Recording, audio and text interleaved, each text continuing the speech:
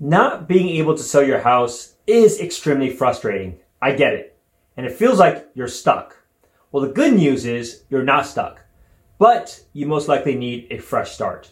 Hi, I'm Spencer Hsu with eXp Realty, and on this video, I'm going to walk you through what to do when your house refuses to sell. The good news is that if you find yourself in this position, there is a cure. The cure is what I call correctly positioning your house for sale. Most people, and even real estate agents, don't do this when selling your home. And that's most likely the reason you are in this situation to begin with.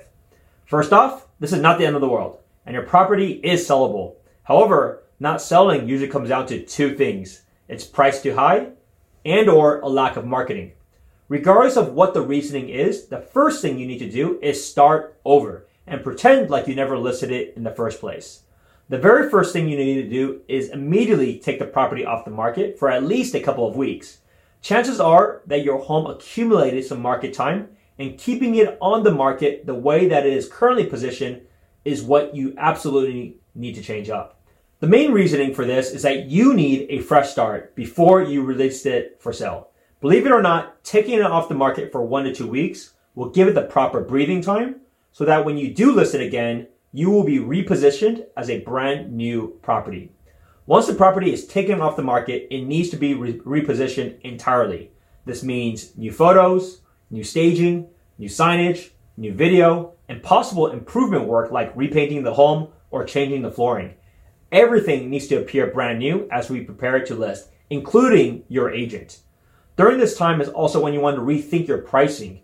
You do not create the market does, which is why you need to listen to it.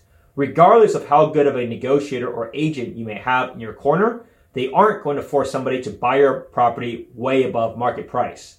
Ultimately, they will decide if it's worth what you are asking, not you.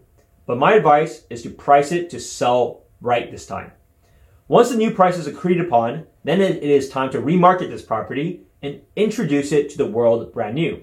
The one thing you can control is the urgency, which is why we like to create a lot of buzz for your property right when it's listed.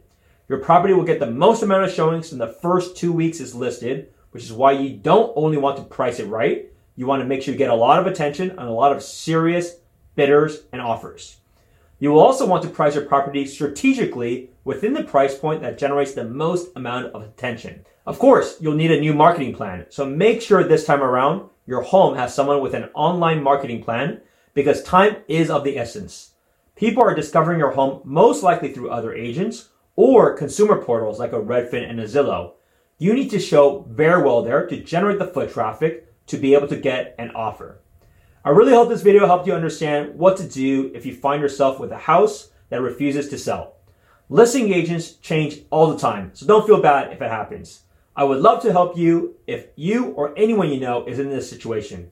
You can contact me directly through my details below. Thanks for watching Engineering a Better Life Today. Thank you so much for making it to the very end of my podcast. If you are tired of renting in the Bay Area, are a homeowner looking to do a trade up for a bigger home, or are a real estate investor, I would love to connect. Click on the Calendly link and let's set up a time to talk. It's never too early to talk about options and to work out a game plan. I also do have an email newsletter, so sign up on the link in the show notes, or you're welcome to watch all of my content on YouTube. See you at the next one.